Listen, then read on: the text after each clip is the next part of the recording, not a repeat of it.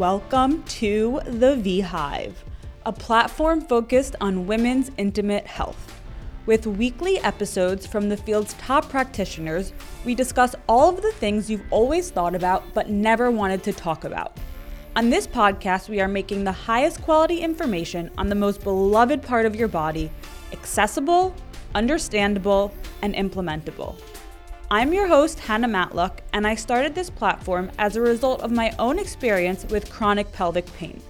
Throughout the years I spent healing my body, I became overwhelmingly interested and passionate about these topics and have made it my mission to create awareness and education on the complexities of the female body.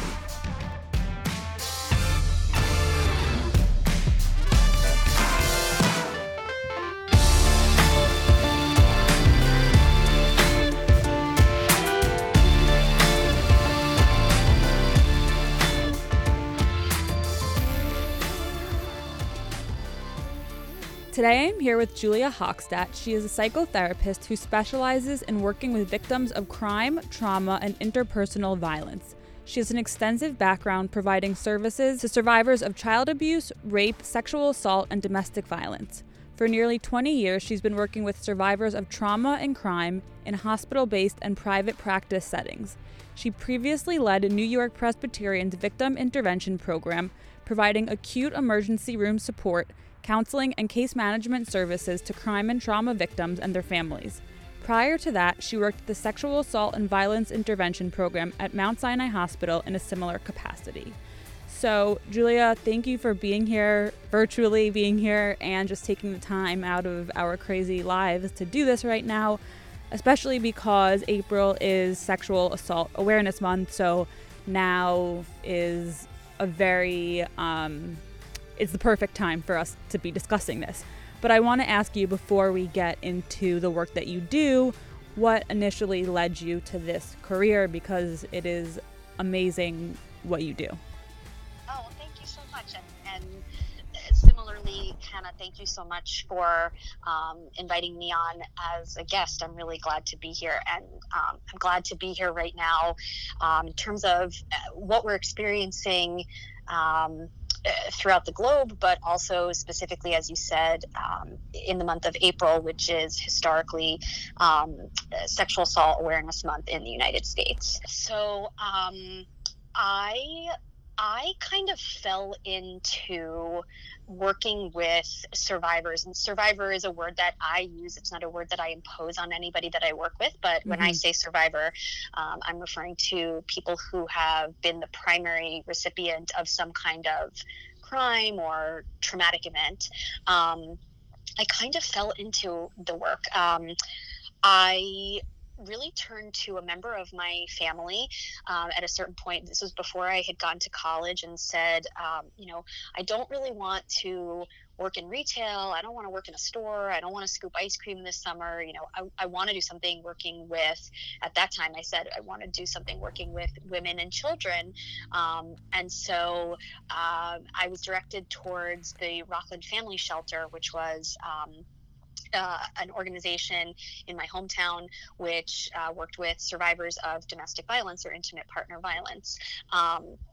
And from there, I just, had no idea that this place existed, which was intentional, right? Because a lot of service agencies who work with domestic violence survivors don't advertise far and wide for safety reasons. So I had no idea that this place existed, and didn't really know much about domestic violence or sexual violence, and just fell in love with the work. I like to say I was bitten by the bug at that point. So from then on, anytime I had opportunities to take an elective course or write a paper or read an article or study up on something, I always found my way back to studying and researching, volunteering, interning, working in anti-violence work, and I've been there ever since. It's crazy and amazing, but I've never had anyone on the podcast, ironically enough, who specializes in sexual assault and is a psychotherapist who works with patients who have chronic pain. So when I was connected with you, I mean, first, I just couldn't believe that this is such an important and prevalent topic that I haven't yet addressed. But you are also like such a perfect person to have addressed it. So I just am really glad that we're doing this. And I think that for my community of listeners who have chronic pelvic pain, it is really important to address trauma, sexual abuse, and all different factors that lead to chronic pelvic pain. So I want to talk about the relationship between trauma and chronic pain, but how this kind of shows up in your practice and how you counsel your clients through this. So that's a great question. And actually, it's so interesting to me because in the last couple of years, so I've been working with survivors for over 20 years at this point, but it's not for the last couple of years, or it's not more than the last couple of years, I'd say, that I've really seen an explosion of this kind of conversation in my practice with my clients. And, I don't know if I'm sure it is a combination of more clients, feeling inclined to talk about their pelvic pain or pelvic floor dysfunction, or their pain in general, but specifically related to pelvic floor. I don't know if it's that I, as a result, am more keyed into these kinds of struggles for people, and so maybe I'm asking about them differently. I have always prided myself on being the kind of clinician that, if I see something, like the MTA, right? I see something, I say something. Right. I ask people about their feelings, their physical feelings, their emotional feelings, in so many different ways. And yet again, like, this is not something that has come up in my practice in the ways that I've seen it really kind of explode over the last couple of years, which I think is just really interesting. Why do you think that it's exploded? Because I totally agree with you, but what is your take on that? So, well, for me personally, I think it's now become just it's part of my consciousness in a way that it wasn't before, which is, in part due to in large part to my clients who have, brought these experiences of theirs to my attention. I think it's also by way of how my network has expanded, and that I work very closely now with different pelvic floor physical therapists in a different way than I had at earlier times in my practice. Yeah. But I really think that it's certainly as a result of what kinds of clients I've been seeing and how they've been brave enough to share and talk about their pelvic floor journeys and their experiences in their treatment with me and their therapy with me. I think that in terms of like the relationship, as you said, between trauma and chronic pain, there's so much overlap here. I think that certainly there's a category of people who have pain and who have chronic pain as the result of, or maybe sort of intrinsically connected to, some kind of traumatic event, right? Like if that was a sexual assault, or if somebody had a car accident, or if somebody slipped on some ice and fell and, had a serious medical condition medical injury rather, as a result of some kind of traumatic event. I mean, that kind of, connection certainly exists. But I think that the flip side could also be true, that in and of itself, struggling with chronic pain, let's say that, and I'm not a physician, I don't have medical expertise, but if somebody has chronic pain, not necessarily as the result of a traumatic event, something happened and then I feel pain, but rather that having chronic pain, struggling with pain that's never ending, right? Or that hasn't had an end so far, that experience in and of itself can create trauma, right? That there's a traumatic experience, I think, that many people experience a never-ending sense of pain or discomfort as being traumatic in and of itself. So I think that it's interesting just to sort of think in terms of the the different ways that trauma and pain and chronic pain can overlap. Yeah. But so something that I also want to have you point out is that, and this is something I've been realizing personally, this has been a personal epiphany for me, but I think that this is really relevant to so many other women and men as well. But it's really that trauma, and I know you specialize in crime and violence and sexual assault, but I also think that when people hear the word trauma, they immediately associate trauma with physical trauma or something physical. Right. But I also think that, or I know that trauma can also be mental and emotional, and that can also cause chronic pain, pelvic pain, and a host of other physical and mental and emotional symptoms.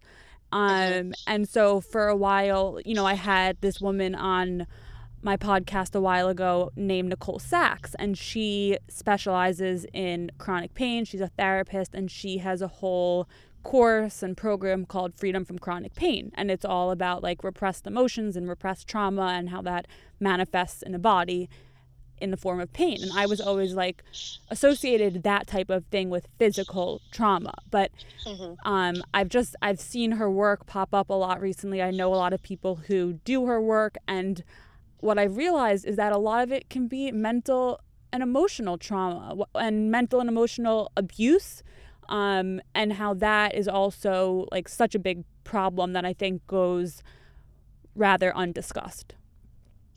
Yeah, for sure. I mean, I think that that's an excellent point that, when I think first of all, I think of trauma as being in many ways a very subjective experience, right? So I often think in terms of big T trauma and little t trauma, and whether somebody experiences, let's say, a car accident as a horrific, terribly traumatic event, or as a bad event, but not necessarily the worst case scenario event. That's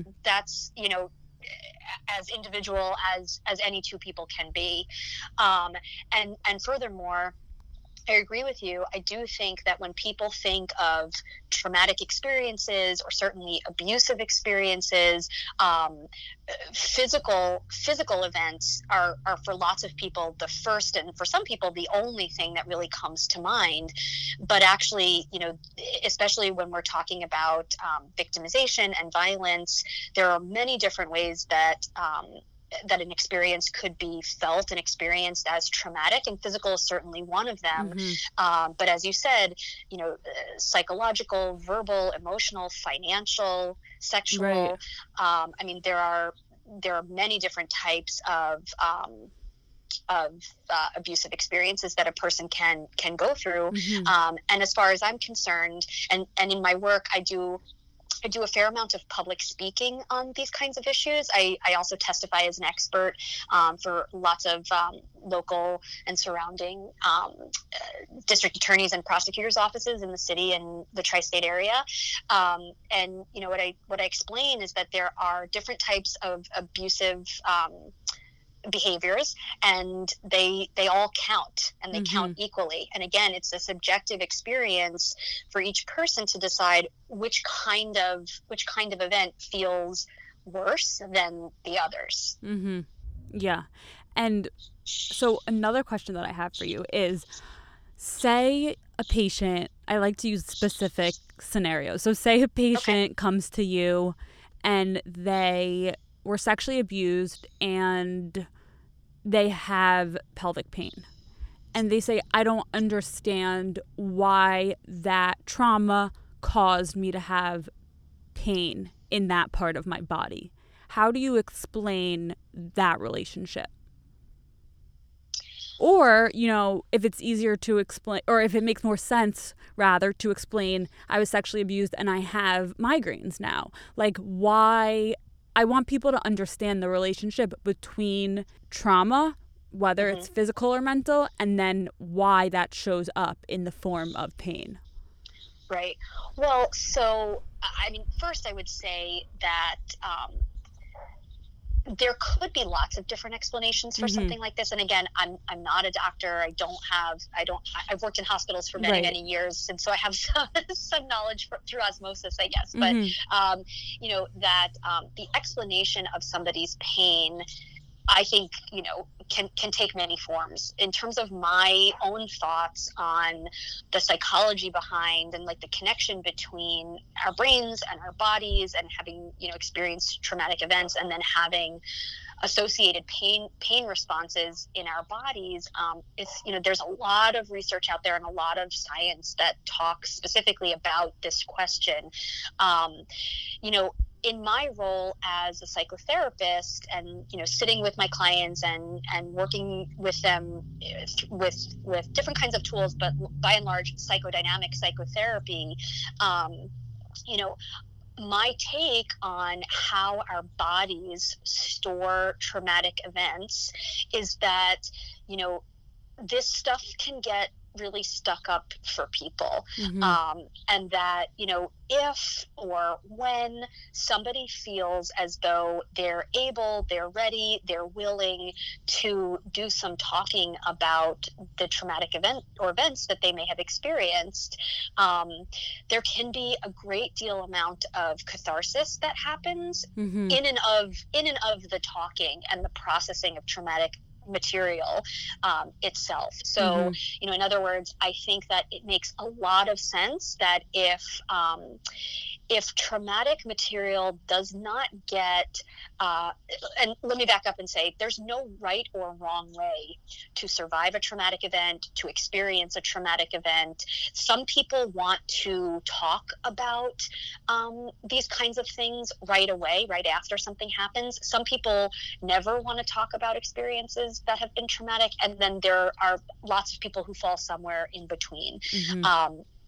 If or when somebody is interested in, for example, coming into therapy and talking about this kind of stuff with somebody like me, I think that there can be a lot of value and catharsis in the talking about and processing through traumatic material, because I think that the traumatic material stays with us, right? Even if we're not talking about it or, moving it around in some other way, that doesn't mean that it's not there. But I think it does mean that it has the opportunity to show itself, reveal itself in other ways. Now, for some people, that might be experienced by physical pain. Right? That could be experienced by another person in a totally different way. And again, this is in no way to suggest that if you're not talking in psychotherapy about your traumatic experience, then you are to blame for your chronic pain. That's absolutely not what I'm saying. But I do believe that there is a tremendous connection between events that take place in our life and how our body stores and processes that material on a physical level. Yeah. And that's actually a really good point that I want to discuss for a second. So because talking about it, I believe, as you just said, is really, really, really helpful, therapeutic, and healing. So if there are people listening right now who experience trauma, who have pain, and who know that talking to someone about it will help them, but they are resistant to take that step. They're scared, fearful, so many reasons why there would be resistance to finding someone to speak with. What is your, insight and advice into helping someone to get there? That's a great question. I would start by saying and acknowledging that if you have experienced something traumatic and you have pain and you're wondering about whether or not speaking to somebody, for example, a therapist might be useful for you, that's a perfectly reasonable place to be. Sometimes people stay in a place like that for a long, long time prior to reaching out to a therapist. And that's also reasonable. Like I said, I have some expertise in some things, but I absolutely defer to certainly my clients, but also every other human being out there, as being the expert on themselves. I'm the expert on me. You're the expert on you. And, I trust that people make the most right decisions for themselves Mm-hmm. all throughout their lives, right? And so, if somebody is out there and contemplating reaching out to a therapist, but they have questions, or they feel nervous, or they're not sure if therapy's right for them, or they don't know if their family would support them being in therapy, or maybe they have financial concerns about the cost of therapy, right? Mm-hmm. I think all of that is very reasonable. I would also say that, that person out there should know that they're absolutely not alone, Mm-hmm. that there are many, many people struggling with very similar things, and also that everybody's experience is unique, and that, there are, there are therapists like me out there who specialize in trauma, who specialize in, working by and large with women, though I don't work exclusively with women, Mm-hmm. who, really enjoy this kind of work, and like being able to serve as resources to people who are struggling in many different ways. Mm-hmm. And, I think it's important for people to know that they're not alone, that there are supports out there, and that we're here waiting for you for whenever you feel like the time is right for you to reach out. Mm-hmm. And, I am a fully huge proponent and believer in therapy, whether, whatever form it is, whatever form of therapy works for you, whether it's a therapist, a psychiatrist. I think that having someone who is not biased, who's trained to talk to you about what you've been through is so helpful.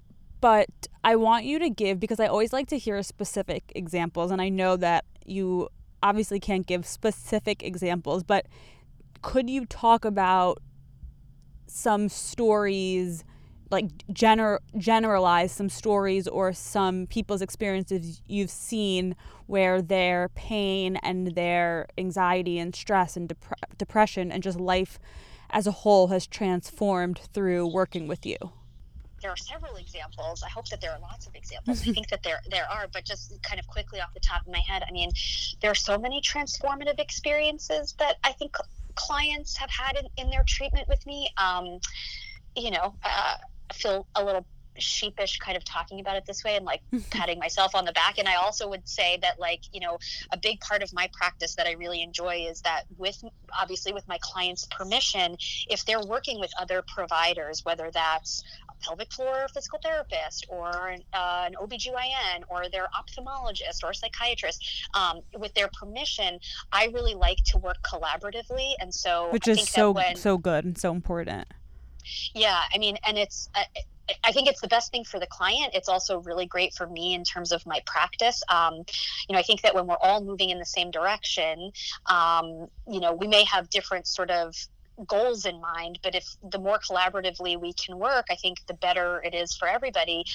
So I don't want to, I don't assume that people do well only because of working with me, but, I think that seeing people transform can take so many different shapes and forms. I think that certainly there can be physical transformations, but also sexual and emotional and psychological. I'm thinking of somebody that I worked with many years ago, who was having lots of difficulty with seemingly unexplainable chronic pain. Mm-hmm. A lot of that pain was in the pelvic floor region, but there was also pain in the abdomen. There was pain at the scalp line.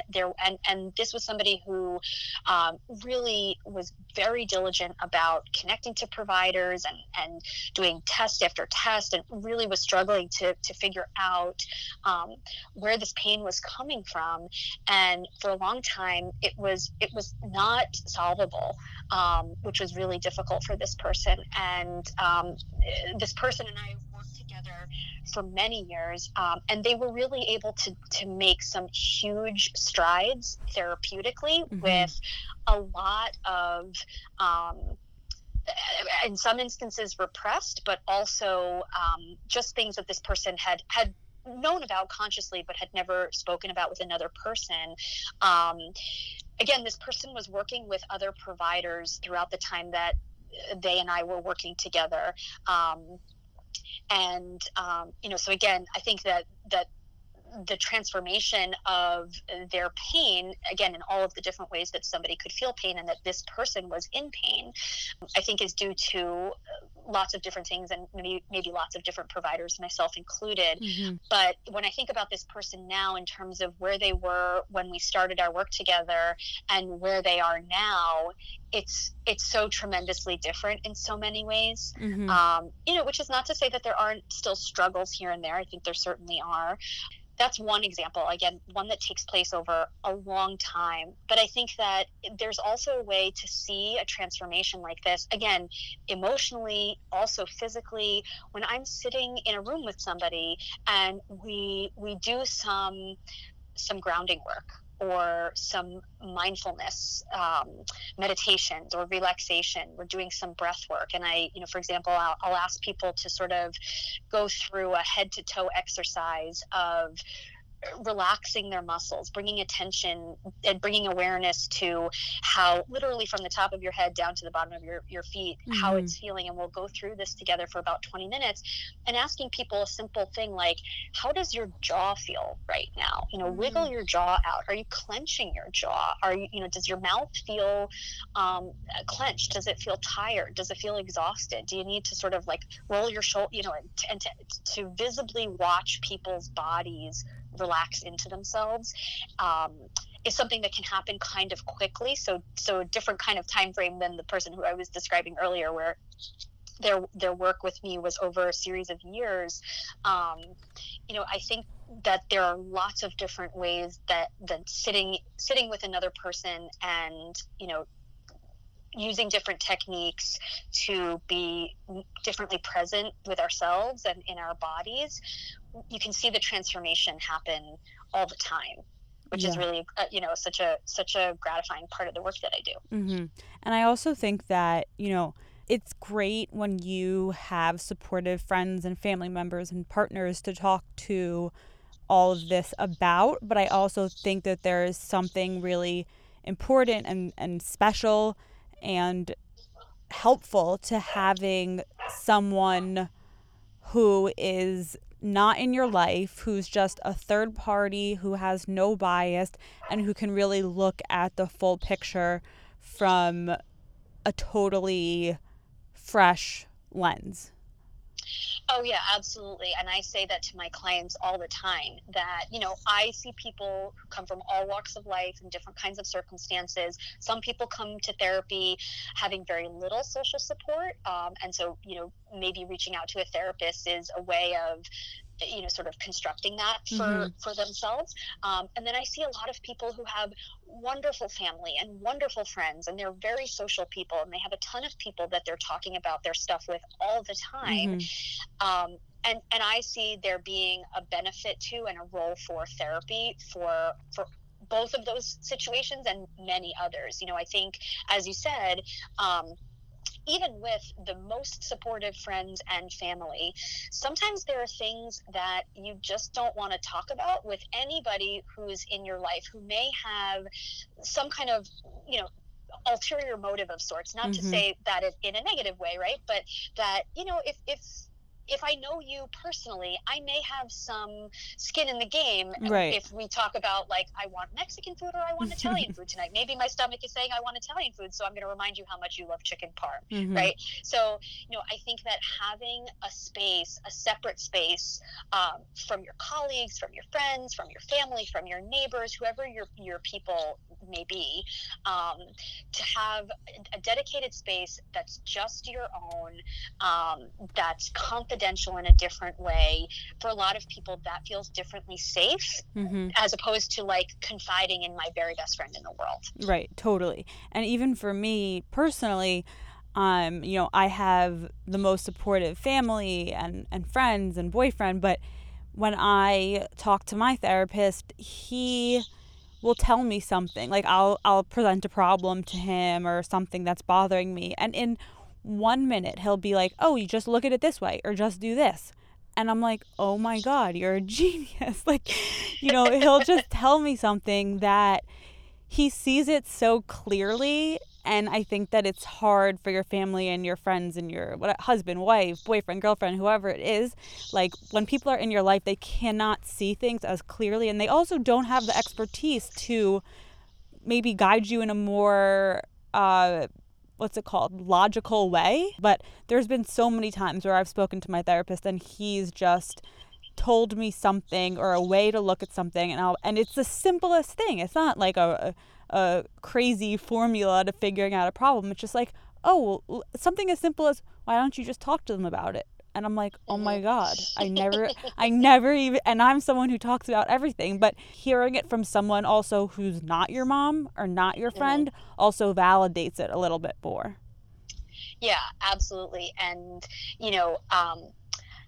just to go back and further explain, in terms of the inherent vested interest that I have with my clients, which may be different than I may have with people in my personal life or with other people in the personal lives of my clients. I care about people as soon as I hear from them for the first time. That's why I went into this field, right? I wanted to be a therapist because, like, spoiler alert, this is a cliche, but like, I wanted to help people, right? And, so I have a vested interest in my clients and wanting to see them do well, but it's definite. And I absolutely have an emotional connection to the people that I work with, but as you said, it's a very different kind of connection, emotional connection that you may have with your mom or with your cousin or with your friends. And those differences lend themselves to different ways of communicating, right? So Totally. I might be able to say something differently to a client than I would necessarily be able to say it to somebody in my family, and vice versa. A client, as you said, may hear things differently when they are coming from or how they're communicated by their therapist as opposed to by their roommate. Yeah, 100%.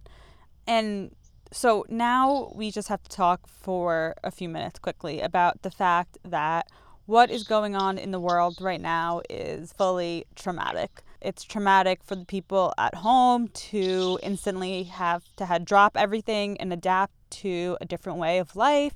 It's traumatic, of course, for the people who are losing family and friends and coworkers, for people who are losing their jobs. It's traumatic for healthcare workers.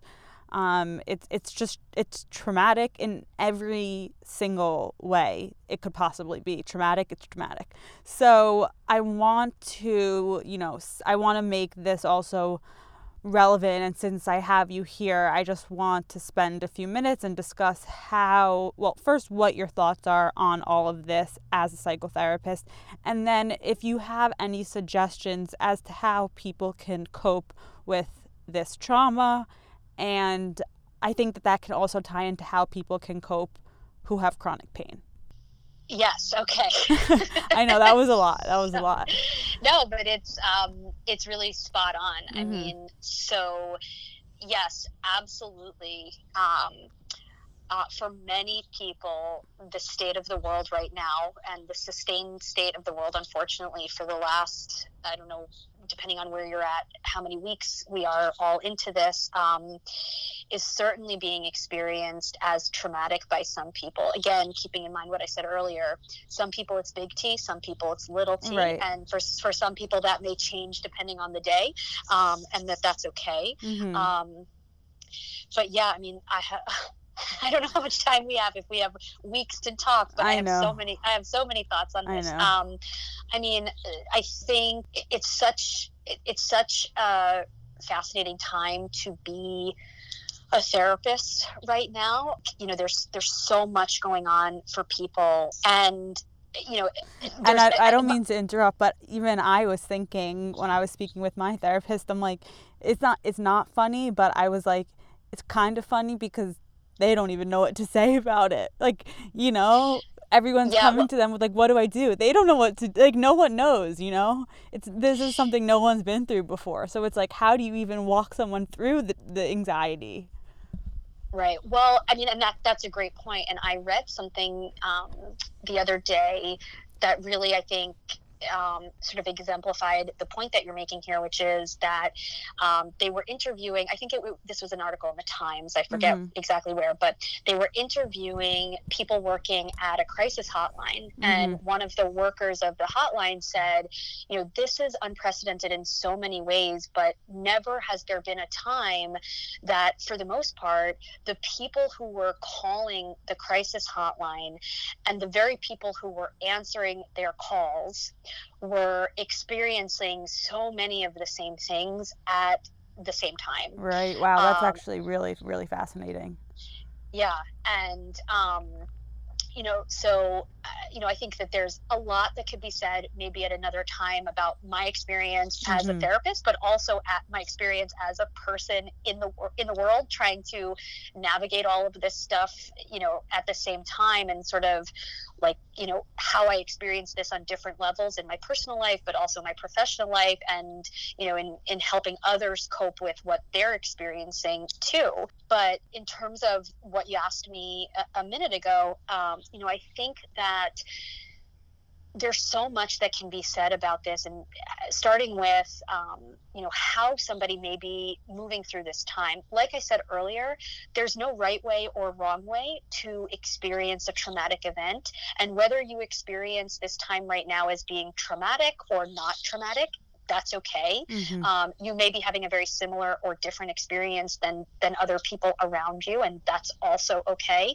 You know, I think I'm hearing from a lot of people that, you know, I'm not handling this as well as my friends, or my friends seem to be doing X, Y, and Z, and I'm doing A, B, C, and who's right and who's wrong. You know, I think I'm hearing a lot of that. In terms of, you know, what's coming up for people, one of the things that I'm hearing over and over again has to do with this idea of loss, and that there's so much loss right now, in all different forms. So there are certainly people who are falling ill to this terrible virus, and who people are losing loved ones or family and friends, and there's that kind of loss. But there's also lots of other different kinds of losses, right? Losses around experiences that you would otherwise have been having right now, or time spent with family or friends, or planning your wedding or birthday celebration, or sharing a meal with a boyfriend or girlfriend or partner. And it's okay to feel grief around those losses without the need for comparing them. And right? I think also without the need for feeling guilty that your loss isn't as great as someone else's loss. Exactly. That, you know, it's a lot of comparing apples to oranges as opposed to apples. I encourage people to imagine that, what if whatever it is that you're experiencing right now is valid in and of itself, right? Without the need to judge it or compare it, or, you know, should it. Like, I encourage people not to should on themselves, right? I should be doing better. I should be doing this. I should be exercising more during this time. I should be writing that novel that I've always meant to write, and now I have all this free time. Like, you know, I think that keeping our standards and expectations low and at a reasonable spot, that, you know, with acknowledging that we're all doing the very best that we can be helpful to keep in mind during a time like this. And again, I feel like I'm always bringing it back to me, but the reason that I'm okay with bringing it back to me is because I know if I'm experiencing it, there must be so many other people feeling the same way, because at the end of the day, we all are having similar feelings, in their own capacity. But as I said before, like, I keep saying, you know, I'm sad about this, but I shouldn't be sad because I'm healthy and my family's healthy, and there's people who have it so much worse. But I think that, you know, it's okay. I'm allowed to be sad for what's making me sad, without having to feel like I have to compare that to someone else, you know? Right. And, you know, in terms of what we were saying earlier about this, allowing whatever it is that you're feeling to come up and to process it or move through it, 100%. however feels best for you, whether that's in therapy or that's taking a run or that's, practicing yoga, listening to music, whatever it may be, because if this stuff doesn't get an opportunity to be felt and expressed in whatever way feels most right for you and on whatever timeline feels most appropriate for you, then my sense is that it gets stuck and processed in other ways, and sometimes those other ways are in feeling it physically through our bodies. Totally. And one other thing I just want to briefly talk about is that something I've noticed is, everyone, okay, obviously we cannot physically be with friends or certain family members or a boyfriend or whoever, husband, kid, whoever it is.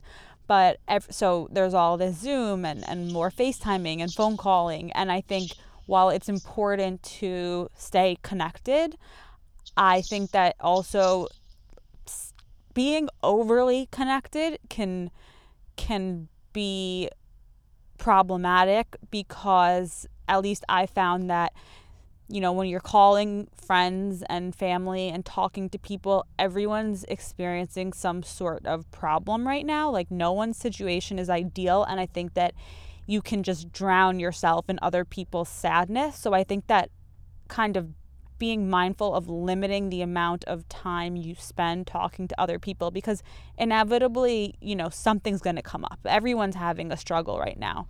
So I've just had to tell myself, like, maybe today I don't talk to anyone on the phone, and I just focus on myself today and my work, and I read and I work out, and I just put my phone away. And then, some days I talk to some people, and I try and limit the amount of time on the phone, because I think that it can really suck the energy out of you when you spend too much time hearing about other people's struggles right now.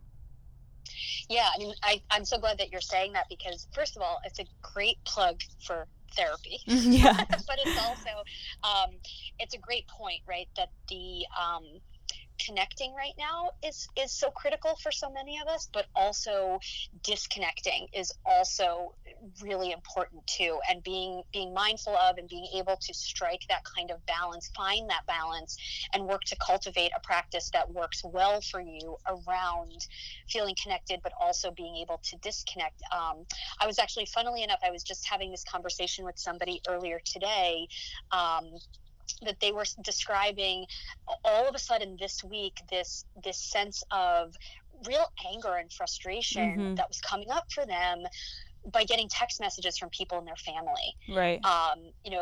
This person was saying, like, I don't understand. Don't they have a sense that, like, I just don't want to talk right now? Or, I'm sure they're bored and they have time to talk, but, like, I'm not bored right now, and I'm doing my work. And it was for so many different reasons. This person was saying that they were feeling really differently this week than they had been the week before and the week before that, about staying connected to their family and their friends through the use of all the different devices that we're working on now. It's also, I was reading something a couple of days ago that was talking about how difficult it is for us as human beings. And, at our core, we're social creatures, right? That's part of our biology. That's part of who we are as human beings.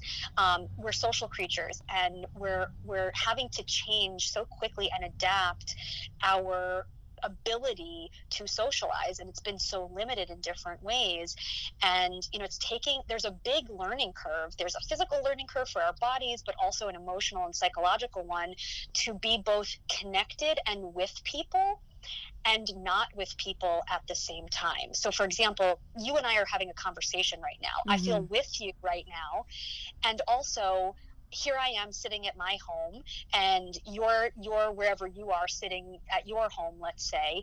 And so at the same time, our brains are processing that we're both with one another and also very far apart from one another.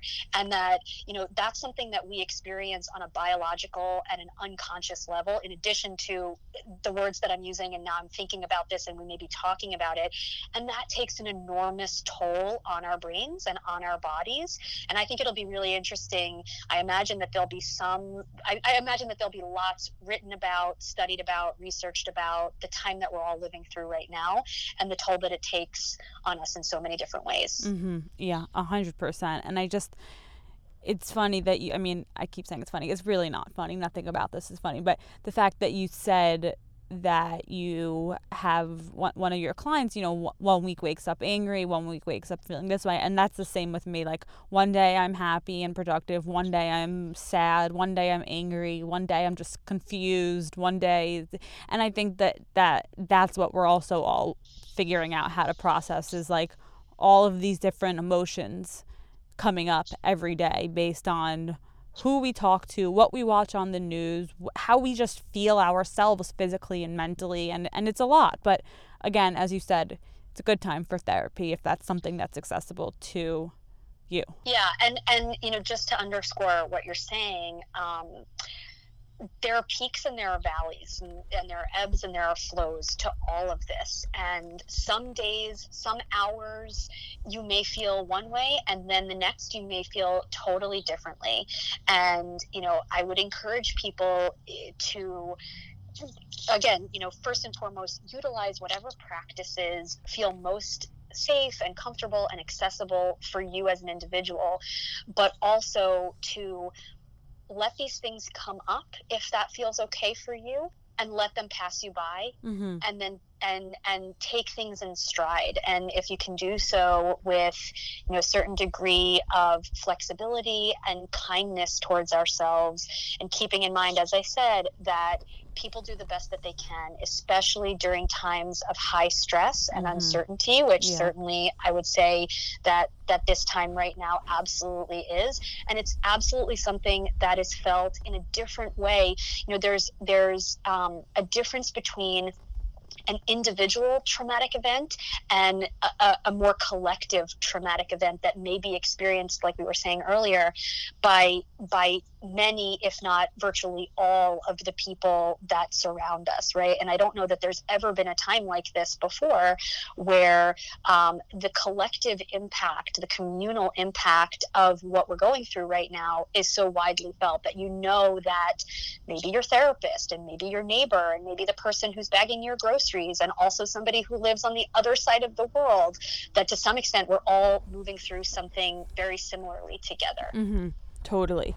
And if you had to give a few, I mean, I'm sure you could go on for quite some time, and maybe we do a part 2, because there's a lot of information I feel like we haven't covered, but we have covered a lot, so I'm happy about that.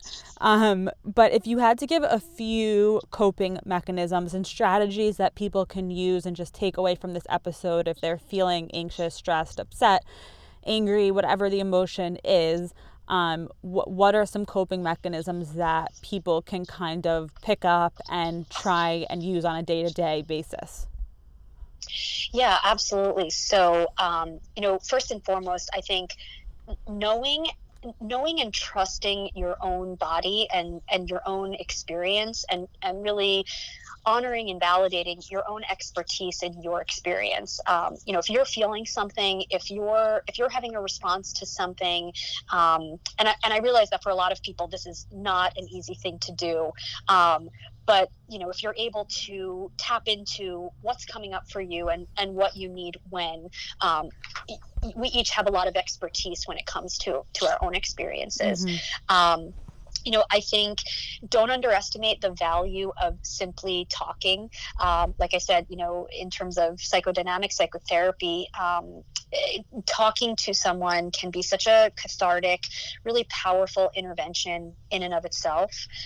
So if people are considering therapy, now might be a really great time to start, or to dive back in again, practicing self-care in whatever form that may take for you. So if that's using an app, and there are a lot of really wonderful apps that are out there. Many of them right now are offering, you know, a first month free, or maybe even longer than that free, just to make things more accessible to people right now. You know, practicing breathing, being aware of your breathing. If you have a mindfulness or a grounding or yoga practice that feels good for you.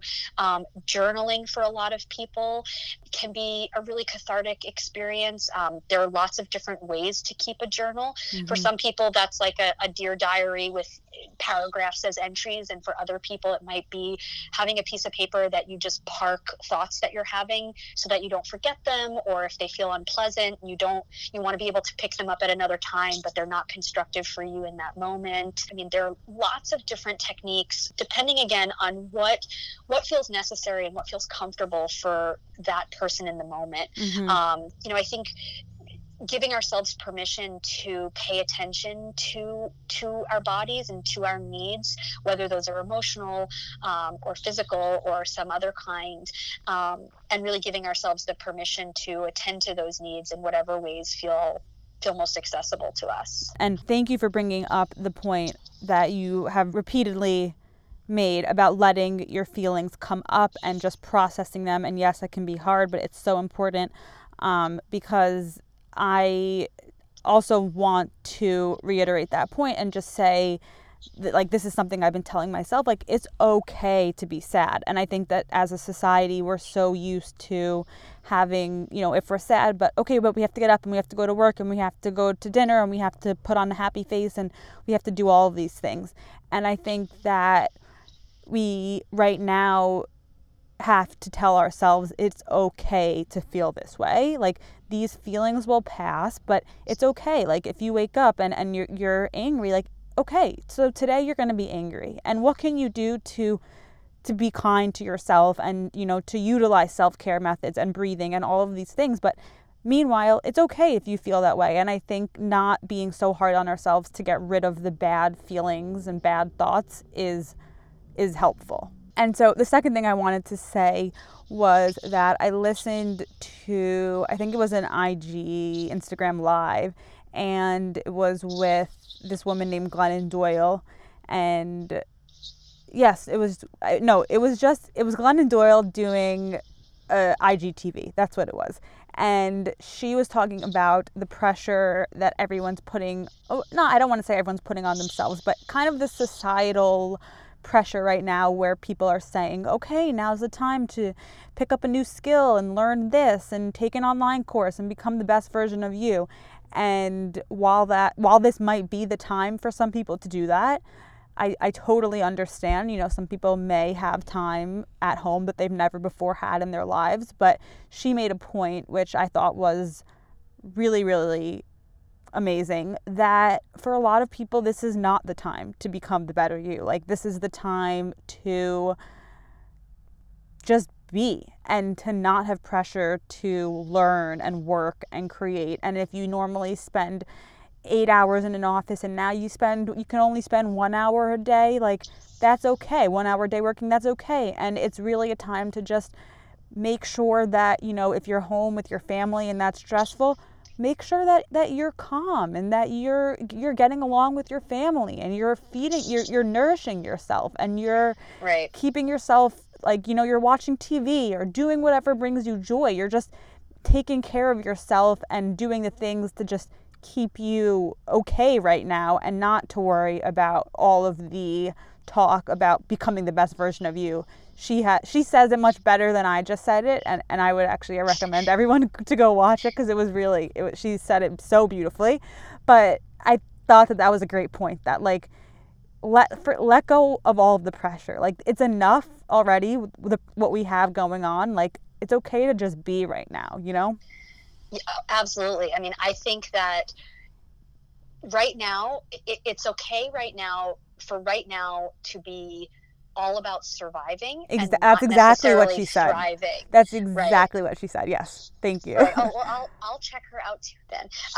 But if you're surviving right now, not thriving, that's perfectly fine. I mean, I think that for so many of us, we make decisions based on the information that we have at the time. Mm-hmm. And there have certainly been times in my life where I've thought to myself, you know what I might do if I had an expanse of time with nothing going on, if I wasn't working if I wasn't going into my Right. office, if I wasn't this, if I wasn't that, maybe I'd write a book, or maybe I would learn to speak another language, or, here's how I might spend that time. All of the times that I've imagined having an expanse of time to work on a thing or to gain a skill did not include the context of a global pandemic. Right. Right. And so that's the information that I have right now. The information that I have right now is, oh my goodness, waking up in the morning and just going about my day sometimes feels like more pressure than I can bear. Right. Totally. And because I have different information now than I had then. So if and I'm using air quotes, which nobody can see because we're both together and not together at the same time, but using my air quotes, if quote, all I'm able to do is keep myself reasonably happy and reasonably healthy, and keep the other people who are important to me, who I'm also responsible for, in that same state of being until we go to bed tonight, then that in and of itself is a successful day as far as I'm concerned. I could not agree more, and that's exactly what I was trying to say, but you said it 10,000 times better, so thank you. No. We both said it very well.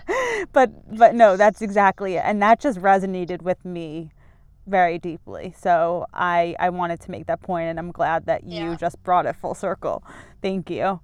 And then before we wrap up, I want you to share any resources you have to recommend for people for now, just in general, resources that you love regarding this topic. And then I know you have a bunch of hotlines that we both agreed you were going to give out. So share it all with us. Yeah, well, and I have many resources to share, and truth be told, I'm also practicing what I'm preaching and doing the best I can with trying to pull together my resources for our talk today in a kind of short amount of time. So first, I would say, for more information about this stuff, your listeners should absolutely feel free to reach out to me. In terms of some of what we're talking about today and some resources, one that I want to share, I think it's important to be providing resources that are accessible 24 hours a day, 7 days a week, and then also resources that might be a little bit more specific to therapy. But if you are concerned about your personal safety, if you know somebody, or if you have some concerns about another person, if you're looking to speak to a trained professional, a trained volunteer, specifically regarding violence, victimization, sexual abuse, sexual assault, whether that's an adult or a child, I would refer people to RAINN, which is the Rape, Abuse, and Incest National Network. They have a hotline. That number is 1-800-656-HOPE, which is 4673. Another 24-hour hotline is the National Suicide Prevention Lifeline. And again, you may have thoughts of hurting yourself. You may not be having thoughts of hurting yourself, but you may be sobbing uncontrollably, maybe for hours or maybe a couple of days on end. And maybe you know why you're feeling that way. Maybe you don't know why you're feeling that way, but you may feel like you just need somebody to talk to. You could also absolutely reach out to the Suicide Prevention Hotline if you're having thoughts of hurting yourself, or if you're concerned about another person who may be feeling this way. But this is another really great 24-hour a day, 7-day-a-week resource. That number is 1-800-273-8255. Again, you'll be met day or night, weekday, weekend, by a trained professional and or a trained volunteer who can help walk you through something like this, and also get you connected to some local resources in your community. Both of these numbers, as I said, are national hotlines.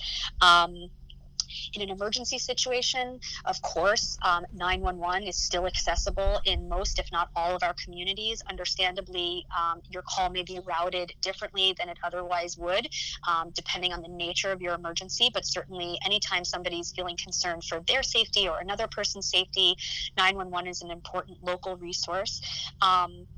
In terms of searching to find the right fit for a therapist, there are lots of really great online resources, one of which is the website Psychology Today. I happen to have a profile on Psychology Today, but Psychology Today is only one of several online databases that exist where you can check off like the kinds of resources that you're looking for. I'm looking for somebody who specializes in working with somebody from the LGBTQ community who also takes Aetna health insurance. And here's my zip code. And you can check off the different boxes, and these registries will come back with a list of people. Oftentimes, there's a picture of who we are, there's a description of our practice, and there's lots of information that you can get, and it could help you source for some support locally in your community. And last but not least, I hope that your listeners will consider me to be a resource. Certainly if you are sitting in a state in which I'm licensed and you're looking for some support or connection, you're welcome to reach out to me. And if for any reason I'm not the best fit for you, and sometimes I'm not, and that's okay, or if you're sitting in a state or a region where I'm not licensed, I'm happy to serve as a resource for you however I can, and sometimes that's by connecting you to somebody who's a better fit for you than I may be. And so I hope that people will consider me a resource too. And we just also wanted to, we decided this before the episode, but for everyone listening, if they do want to make a consultation, book an initial session with you, that you would provide them with 10% off the first session, which I thought was very, very nice of you. So thank you for doing that. So if anyone listening wants to get in touch with you and work with you, they can tell you that they found you through the podcast, and you will offer them 10% off their first session. And in terms of books, are there any books that you have to recommend? Yes, there are. One that I would recommend, this is for pleasure reading, but also just if you're interested in therapy and the nature of being a therapist, Maybe You Should Talk to Somebody, and I believe it's by... the book is right called there. Maybe You Should Talk to Someone. Okay. Yep, it's called Maybe You Should Talk to Someone by Lori Gottlieb. That's an excellent book that I just finished. It's right here behind me. I just love hearing all of my guests' books, and then I always go order them and read them. So yeah. Another one is... and I would encourage people, some of these readings, I'm suggesting on the fly. And, I would really just encourage people to be thoughtful about what they read and when they read it, because some of this material might be, could be a bit triggering for people at times, and at other times could be a source of tremendous comfort also. The Body Remembers by Babette Rothschild is an excellent book. It's both a book, and then there's an associated workbook which talks a lot, as we were saying earlier, about this connection between the brain and the body, and how different information, how different memories and experiences are stored. And finally, I'll recommend a really incredible book. And she's a fantastic speaker. If anybody has the opportunity to hear her live, you can also Google her to see some of her talks live. Trauma Stewardship by Laura Vandernoot Lipsky is a phenomenal book that talks a lot about the different ways that we experience traumatic events, both on a personal level as well as on a community level as well. Whether that's physical trauma or environmental trauma or immigration trauma. It's a really fantastic read. It offers lots of different really practical coping skills and, as I said, tools to add into somebody's toolbox. And Laura is just a fantastic dynamic speaker. She injects a lot of humor into her work, so I highly recommend all of these resources, and in particular checking her out online. Amazing. Thank you. And last but not least, where can everyone contact you? Yeah, so again, I'm Julia Hochstadt. I'm a licensed clinical social worker, and my website is www.therapywithjulia.com. Thank you for being here and just for sharing all of this information. It was so interesting, so relevant to the podcast and to what's going on in the world now. And I know that everyone listening will take a lot away from it. So thank you. I really, really appreciate it. No, thank you, Hannah. This was my pleasure. I'm so glad to be part of your community. Likewise. And for everyone listening, if you want to contact the VHive, you can email us at info@thevhive.com and follow us on Instagram at the VHive. Check out our website, www.thevhive.com, and we will be back next week. Thanks again, Julia. Thank you. Take care.